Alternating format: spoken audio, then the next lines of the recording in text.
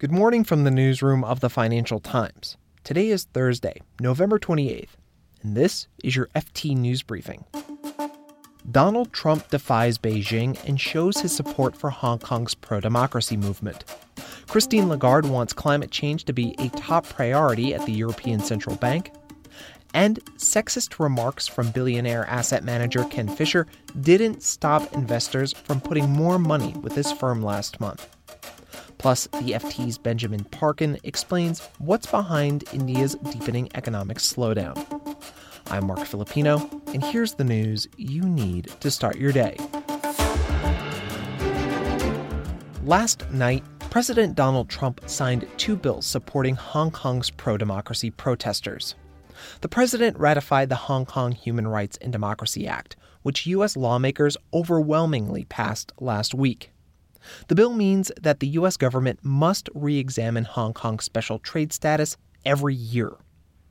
The second bill Mr. Trump signed deals with the actual force being used against protesters. The U.S. will now block new export licenses for tear gas, rubber bullets, and handcuffs being sent to the Hong Kong police force. Mr. Trump said he signed the bills out of respect for China, Hong Kong's people, and China's President Xi Jinping. Beijing had already condemned the first bill and urged the White House not to pass it into law. The U.S. president's actions are likely to make Beijing more upset. And remember, the U.S. is still negotiating with China over getting a, quote, Phase 1 trade deal done. The head of the ECB is pushing for climate change to be part of a strategic review of the bank's purpose. Christine Lagarde has made it clear that she wants to make climate change a, quote, mission-critical priority. The ECB's review agenda still needs to be finalized, but two people involved in the discussion say the environment will likely be featured. This is the first comprehensive review of the central bank since 2003. But Ms. Lagarde will probably get some pushback. Some Eurozone central bankers argue that climate change should be left to the EU's national governments to handle through fiscal policy, not monetary policy. Meanwhile, European Commission President Ursula von der Leyen is about to unveil her first landmark climate change policy package. And last month, Ken Fisher made lewd and sexist comments at a conference. He compared wooing wealthy clients to, quote, trying to get into a girl's pants. But that didn't put off some people from doing business with Fisher Investments.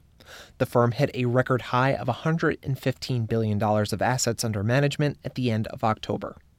The FT's Jennifer Oblon has more. The backlash against Ken Fisher has been fast and furious.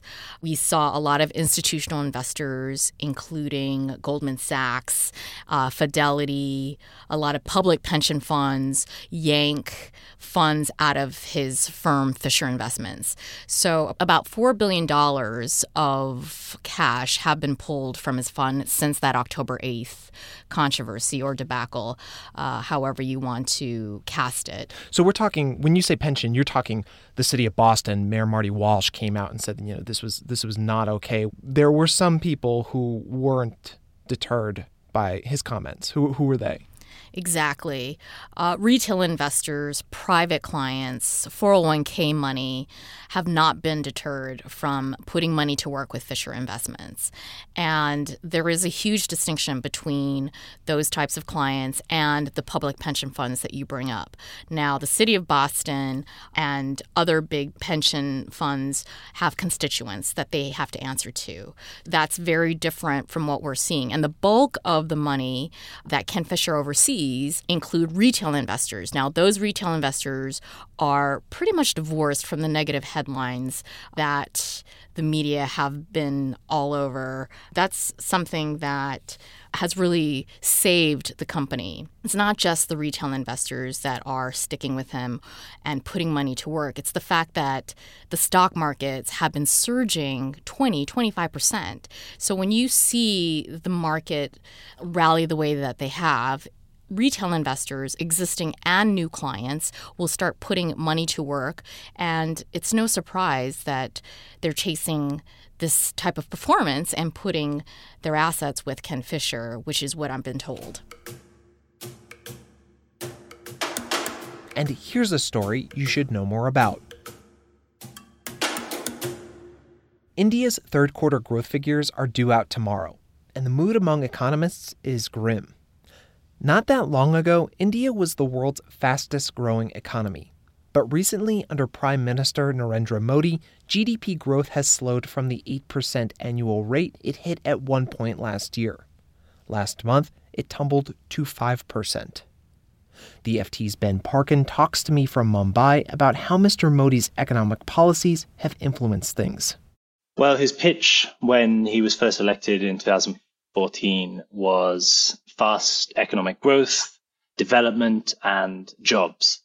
So, he came to power very much as a reformer who would help to bring about a real transformation in the Indian economy and put an end to moribund period under his predecessor. So he brought about some programs to boost manufacturing, to boost startups, foreign investment. He introduced a new tax code, and he most controversially introduced what's known as demonetization, which was basically a shock, more or less overnight decision to cancel the majority of the country's cash in circulation with the stated aim of clamping down on corruption. But it's far from clear that one worked.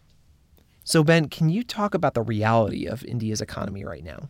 Yeah, so Modi was re-elected to a second term earlier this year. Since then, the picture has darkened quite dramatically. First of all, India has for several years under Modi enjoyed its status as the fastest growing large economy in the world.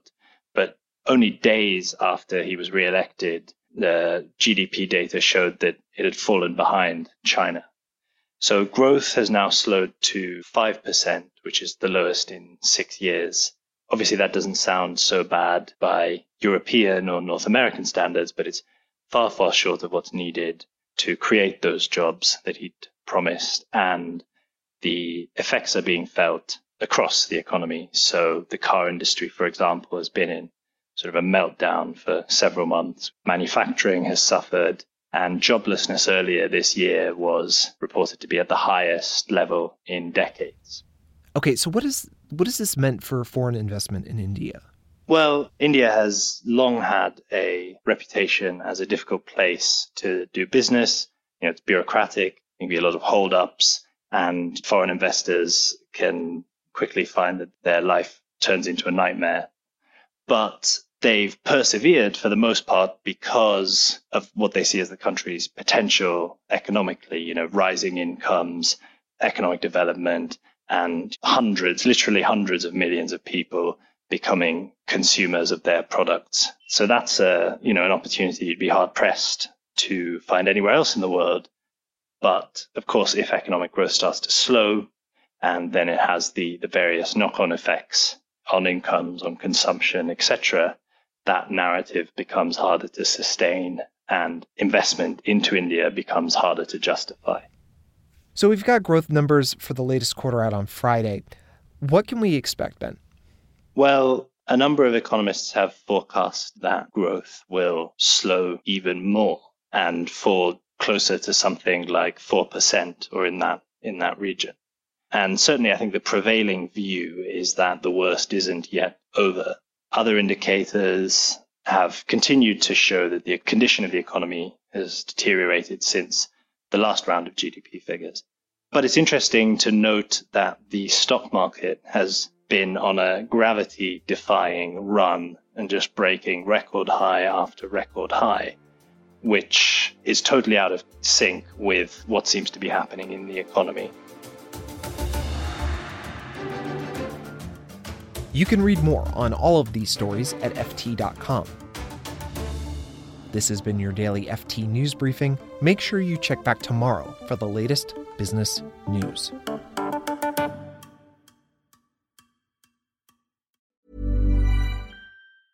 Hi, this is Matt and Sean from Two Black Guys with Good Credit. From a local business to a global corporation. Partnering with Bank of America gives your operation access to exclusive digital tools, award-winning insights, and business solutions so powerful you'll make every move matter. Visit bankofamerica.com/banking for business to learn more. What would you like the power to do? Bank of America, N.A., copyright 2024. Here at Bellingcat, we get to the bottom of things. From a global crisis to an underreported event, we find the facts using publicly available tools and resources, uncovering what is hidden on and below the surface. We connect the dots using social media posts, satellite images, and public records, and empower others to do the same by sharing how we do it. The ability to do so is only made possible by our readers, supporters, and community members. Care to join us? Learn how at bellingcat.com.